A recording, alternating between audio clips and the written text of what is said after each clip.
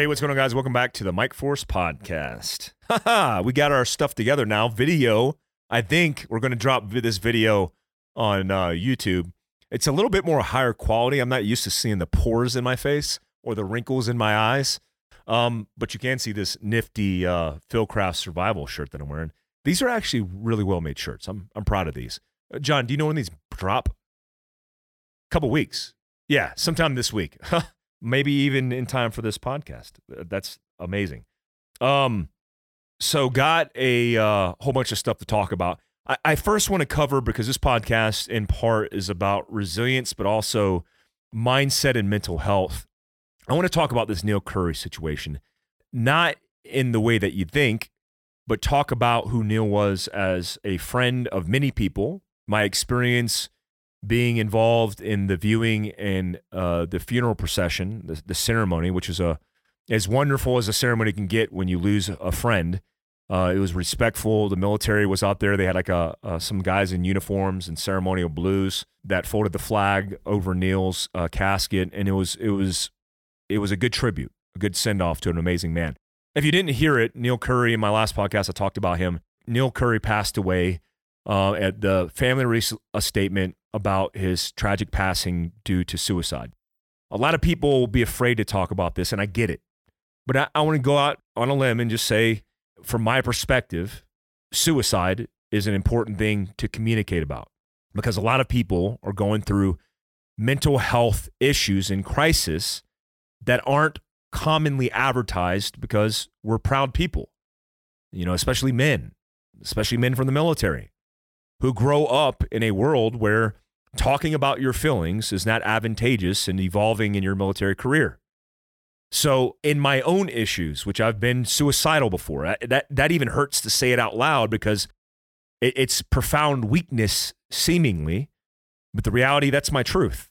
I mean, I've been in the dumps when I transitioned from my military experience through a 6-month period of waiting for the government to give me a call to let me know that I had a job. I was sleeping on an air mattress, was not in a good headspace, separated from my wife at the time, and felt really bad. But also a lot of that was chemical imbalances. And then you take that, compound alcohol, drugs, all of these things, Ambien that I was on, it was a recipe for disaster. How I came out on top of that is not a testament to my own fortitude. It's just damn luck. I told this story once before. One of the reasons I was saved is because I decided to go to a yoga class. And I went to a hot yoga class that was 90 minutes of me getting my ass beat. And it reminded me of the feeling through chemistry of what it felt like to be a member of the military and suffering and then getting through hardship. And it also, woke me up and pulled me outside of my head, because I was definitely in my head looking down and in, not looking up and out. A lot of us go through these type of things. On the surface of social media, Neil is a very happy person. I know Neil personally. Neil was a personal friend of mine.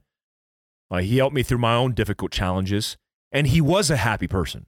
A proud father of 6 beautiful, amazing children, 2 younger children with his current wife, Casey, and 4 from his ex-relationship, his past relationship, but so much involved in a life with those children. And it would beg the question, why would a man like Neil, with so much to live for, take his life? I don't know.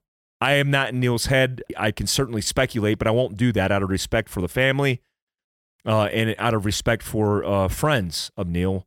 But here's what I'll tell you in my own experience. It's complicated. It's not as easy as like he's living his best life and then this is what happened and we're all surprised. You don't know people in their darkest moments, because a lot of times it's not advertised. It's in that quiet moment when they go to bed, when they wake up, when there's nobody around, when they hit the bottle, when they hit the drug. That's when it comes out and it pours out. And a lot of people live in conflict that way. One of the reasons I'm telling you this in the first place, because it really broke my heart to see the tragedy of the loss of an important person in so many people's lives. Whether it was the father figure in the children's lives, whether it was the spouse in Casey's life, whether it was the friend in our lives. whether it was the business relationship that kind of tied things together, you see a person who's the glue for a lot of people. When that's taken away forever, by the way, you see that gaping hole, and it makes you realize in your own circumstance the priorities. My priority is not social media. I'll tell you that right now. My priority in my life is not social media. But as a matter of my own truth, it's been a priority. Why? Because it drove revenue, which by proxy drove security, drove success. But now my metric of success and how I look at success is very different than me even a year ago. Because success to me used to have to do with the bottom line. It used to have a lot to do with the revenue, the profit margin, all of that crap. And it is crap. A lot of people who are entrepreneurs who make their business and persona and their livelihood based on that will tell you that it's everything. To me, it's nothing. Because if you don't have the health and well-being of yourself first and foremost, your family and the people that you surround yourself with, including your employees, health and wellness in mind, then you have nothing at the end of the day. Because you could have a whole list of material objects, which I certainly have, and I'm sick of. Look, I come from a world that's not materialistic. In the military, you're not really driven by material objects because you live check to check. You certainly don't do it for the money. But then as you start to make money, you start to accumulate more things. So you buy a big house, 6,000 square foot, and you go, oh, I need to fill every room with furniture and fancy things. And then at the end of the day, what's important, sometimes that realization comes from people that you lose in your life. You come back and you go, man, none of this shit is important. The Porsche, that's a beautiful car in my driveway, is not important.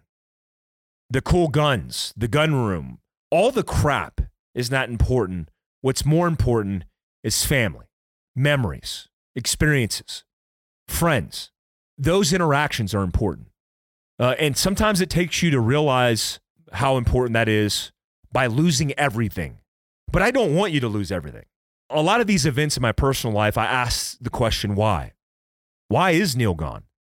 Why is a man that I highly respect, that I look to as a fathering mentor of how I should father my own kids, why is he gone? Why would he take his own life? And there's a whole bunch of mystery that shrouds that question. But here's what I could answer. The gap that's missing in my life with Neil Curry and so many other people's lives of Neil Curry being gone, I could take that and lose myself. I mean, part of me is like lost. But I also know if I take it as a lesson learned of how I need to reset and recalibrate my life, then it could change my future forever. Certainly I was, even now, asking the question, if it's him, couldn't it be me? If I think, Neil has his stuff together, which he does, then what made him slip? Could that be in me? And that insecurity is a question that lingers in me and scares the shit out of me. But I also know that consciously, with the air that I breathe, I can make decisions right here, right now, that are going to improve my life, the lives of my family, and the lives of my friends and employees at my company immediately. One of the things that I'm doing right out the gate, which you already seen it, is I'm spending less time on social media. I'll always do long-form, engaging content. Me and John, head of media for Fieldcraft, were talking about me vlogging for Mike Glover Actual for YouTube. I'll do that. You know why? Because I enjoy taking people along for the ride. I don't enjoy the negative comments. I don't need to be attacked by people who think I'm pretending to be a tomb guard when I made that my life for 3 years of my life. But you're not going to get past that. But when I see an algorithm so hell-bent on making people emotional and breaking people's mental health as part of profit and the business plan that is social media, I can't be a part of that. And I won't be a part of it. Not as a virtue signal to you. For me getting off of social media has little to do with you and our relationship and you taking my content and then finding value out of it, and more to do with me personally stepping away because my own mental health. Like when I pick up my phone and I literally go to Instagram by default as a behavior pattern, when I'm not even trying to go on Instagram, like I'm a program bot running autonomically, that scares the hell out of me. It should scare the hell out of you. I was talking to Clint Trial yesterday or the day before yesterday. I can't even remember. It's so convoluted in my mind. It's all a blur at Neil Curry's funeral. I was standing outside with a lot of Neil Curry's friends from Black Rifle Coffee. We were all his friends. And Clint said, we're the last generation between the old world and the new. When me and Clint and many of you who listen and watch this podcast grew up, we didn't have social media.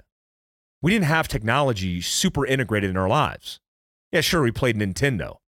But if you had money, you played Nintendo. If you didn't, you didn't. I didn't have a lot of money. I didn't have a Nintendo till late in the game. So I played outside. I broke sticks off of trees and used those as pretend guns because we couldn't even afford pretend guns. We used our imagination. We learned to interact interpersonally with other people because that was the game we were playing. That was our social media. Now, you're born into an iPad, and a doctor hands you an iPhone when you're born. And parents, part of their parenting plan is hand the kid the technology and let them immerse into it. I've caught myself doing it, guilty as charged, where I look over and my little boy is staring at an iPad in a trance. And I have to like rip it from his hands because he's so entranced by the media and the content. So our brains are evolving faster. But is it the right kind of pace, the right kind of evolution? And I would agree that it's not. When you see for the first time people in your own tribe, people in your own camp going head to head over social media wars. I mean, there's people whose entire objective when they wake up is to go to war with other people on social media. And it's not a virtue war of ideals that are important. It's like my opinion's more important than your opinion. So I'm going to spend this entire day, or maybe this week, or maybe my entire business plan or persona built around attacking other people.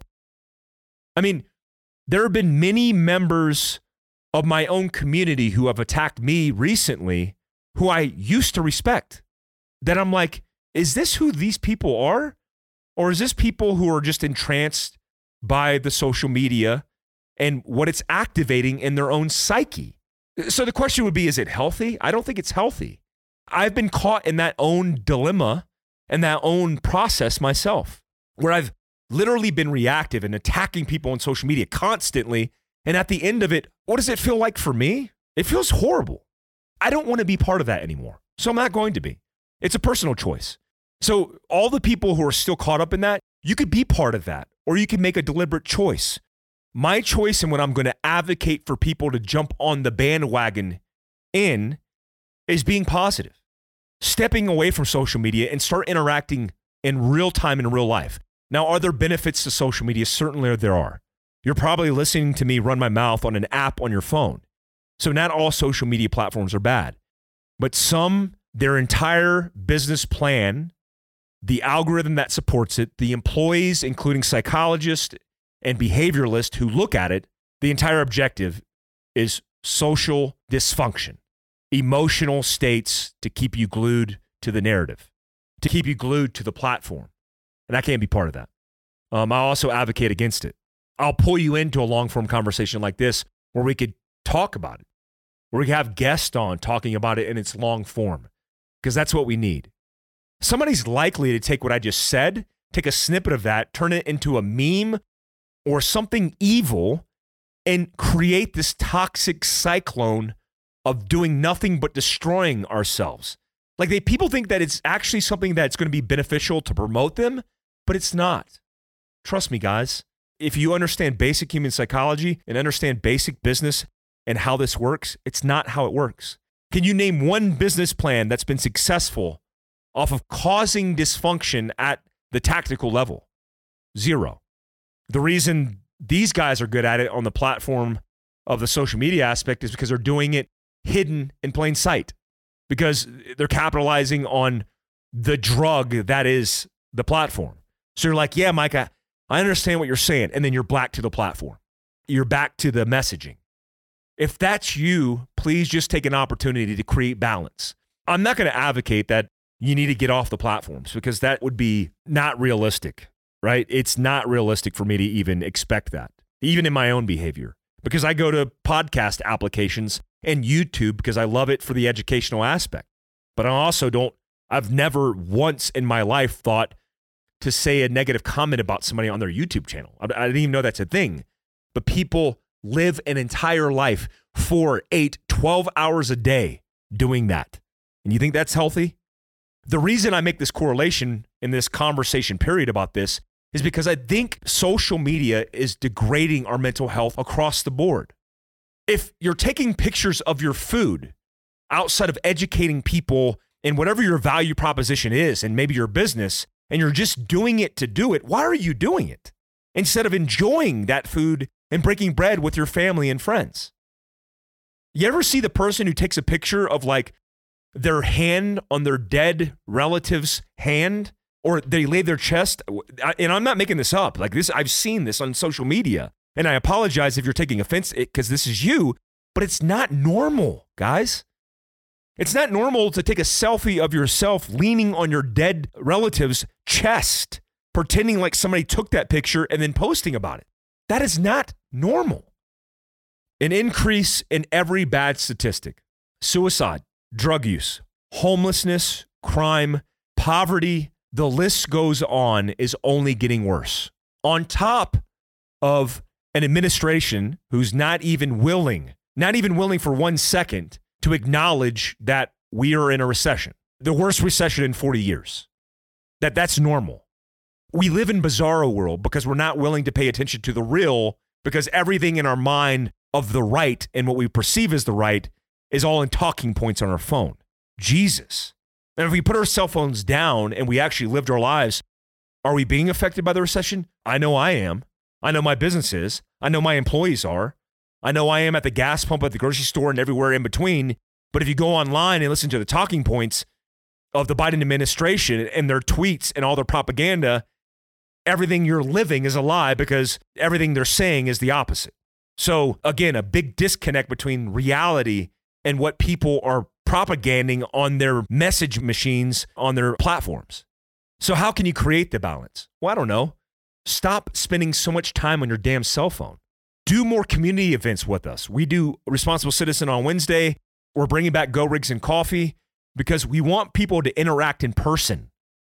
Like I have this campaign with Evan Hafer coming out with a strategy and a schedule to go out to all these Black Rifle Coffees across the country and talk to people about this exact thing and bringing community together.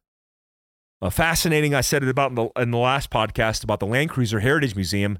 We did content with Kurt Williams about the museum and all the cool things that the Land Cruisers are, but it's not the Land Cruiser.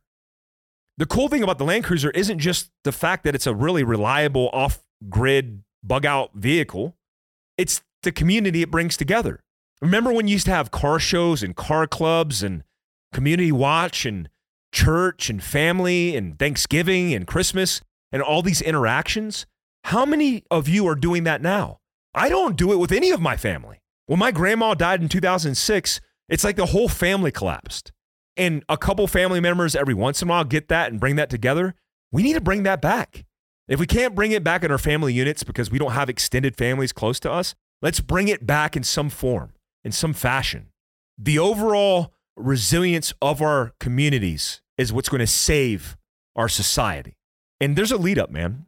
I got a phone call today. What time is it right now? Yeah. Got a phone call today at 1 o'clock with a community educator on all of these things that we're talking about.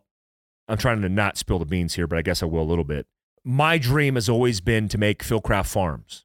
And Philcraft Farms is an independent, private community of vetted human beings who are like-minded in values and character and what they want in their lives, and self-sustain in your community based on the community center, the agriculture center, and the home education center. So is that a cult? No. People who are scared and in fear of us growing independent would look at it as a cult. I posted, I hate even saying this. I posted a story this morning of a meme that said what you thought rebellion looks like, and it's a whole bunch of protesters burning down things in an urban sprawl, and it says what it actually looks like. And it's two children with their parents teaching them how to homestead and garden, because that's the truth. In my own tweet, and I said this last time, and I hate quoting my own tweets because I feel like a cheese dick saying that. Oh, I tweeted this morning, you should listen to this. In my own tweet, I'm doing it anyways, which I can't get away. In my own tweet, which is not loading because I'm probably suppress a ban on it, I wrote, "Wow, this is not really loading. Oh, that's interesting. It might be deleted," which I wouldn't be surprised. That's fine. That's life now. I wrote, "The biggest threat to everyone is you not depending on anyone. The biggest threat to everyone is you not depending on anyone." And what I mean by that is, as soon as you start cutting the umbilical cord to reliance on everybody else, including institutions, then the institution, the government, the people, your friends or associates, not your friends, because your friends will always be there, they get scared because they had you. And now they're losing their market. They're losing their base. They're losing their vote. They're losing whatever it is that drives them, and they want that control back. It's one of the reasons I'm flying tomorrow to Andy Frisella's podcast to talk to him about this whole FBI debacle with AmericanContingency.com. We start a group, like-minded human beings who want to take back their communities to help each other in natural man-made catastrophes. Nothing radical, but guess what? The new radical was the new normal. Now it's radical to think, I want a homestead? Yeah, you're a radical. I've had Facebook posts about canning and jarring deleted because Facebook deemed it radical. There was a whole post segment that went viral. That was us because we did content on jarring and canning, and Facebook identified it as being radical. I did a hunting post on my Instagram of me showing an elk that I killed and harvested. It got deleted, and my account got deleted for a week.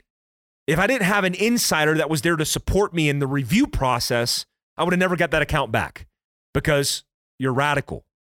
The FBI has designated me as a domestic terror threat because I'm a militia violent extremist organization because I'm assembling people for my cause. I mean, it's asinine. It's asinine.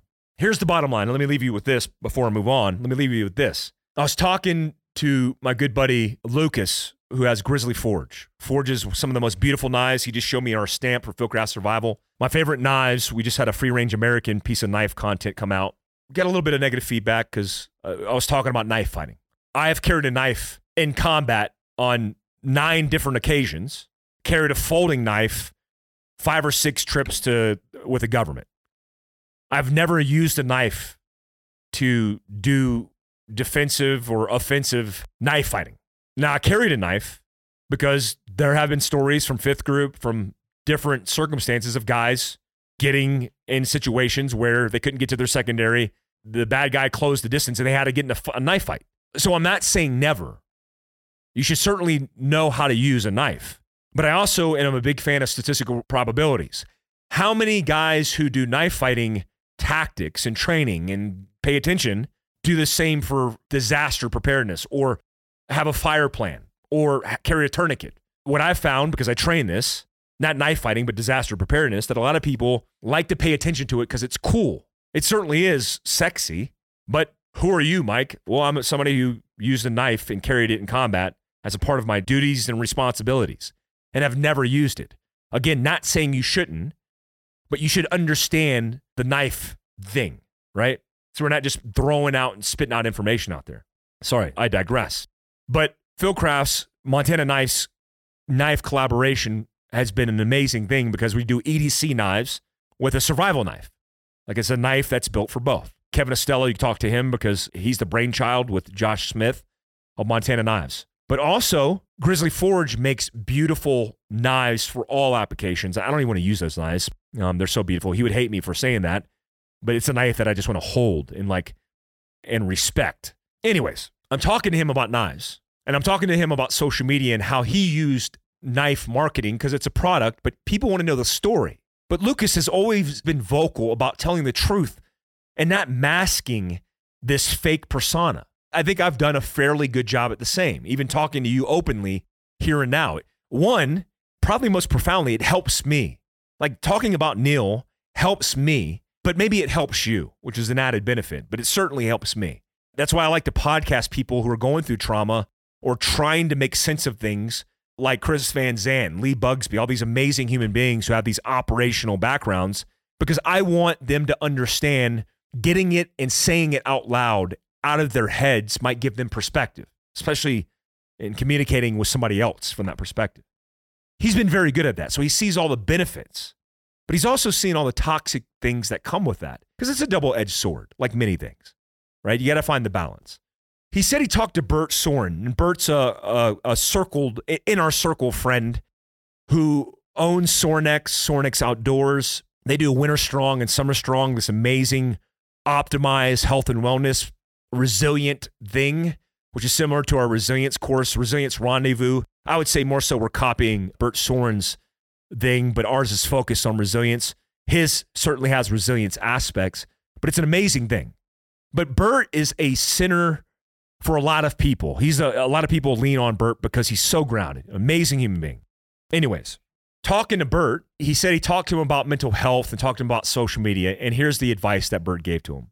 Bert said, it's funny, I hear the footsteps of my children upstairs, and that's a great feeling. I hope you're distracted by that noise because it's real. I love that. That's the only noise I'll accept in my life on a podcast. So Bert is talking about from a funeral perspective. He's like, you're at your own funeral, and everybody's that's there at the funeral. You have the first row. The first row is the people who are close to you. They're the people who matter. They matter the most. The second row are the people who are supporting the first row, because they're the family and friends very close to the first row. They're there to support them, not necessarily support you. And everybody in the third row and back, they're just on their cell phone. They don't really matter. What matters most is you're performing for the first row. That's what should matter to you the most. And that is very profound for me, and not just a funeral kind of perspective of thinking who's going to be there for you in the end, but who's there for you now. Like, who's there and who's your first row? And how much are you paying attention to those? Because those people who are there for you, who you're engaged with in the first row, need to be intimately in your interpersonal relationships and conversations and barbecues and everything world. Because the second row will be there to support them. They'll have their associates, and everybody else is there as a spectator. I'm going to pay more attention to my first row, knowing the second row is going to be there, and understanding the third row, if they're interested in spectating, they could do that, but I'm here for the first row. That's pretty profound. I just wanted to share that with you as I close out this podcast. It's going to be a shorty. It's going to be on your commute. Headed to do a whole bunch of content around vlogging. I'm vlogging now. Here, let me tell you quickly just my strategy behind vlogging. I want to vlog because I want you to see behind the scenes, because I see a lot of rad things behind the scenes. Now, I don't want to be the guy who's holding the camera while I'm experiencing rad things, which is why I'll hand it off to the people around me. But I experience a lot of things that are beneficial for you. Like, I'm loading out the truck that just had Bowen Customs put on this amazing truck bed, which you'll see post about that more because it got finished up. One of my employees is driving it back tonight. I'll have that truck tonight before I go to Andy Frisella's podcast. But when it gets here, I want you to see what it's like to load that thing out. Homestead content, all of this stuff in the background of my life that Patreon members on my Patreon are privy to. I want you to experience some of that. And so I'll be vlogging on my YouTube because, you know, the reacts are fun and the reacts are cool. We'll do those intermittently. But I think the vlogging style, which is one-way communication, which is easy for me to do, easy for my guys to cut, is going to be how to do it. Guys, thanks for tuning in to the podcast. Appreciate you.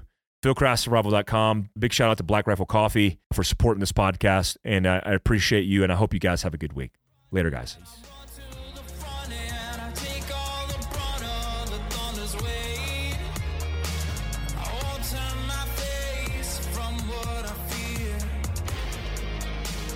Tip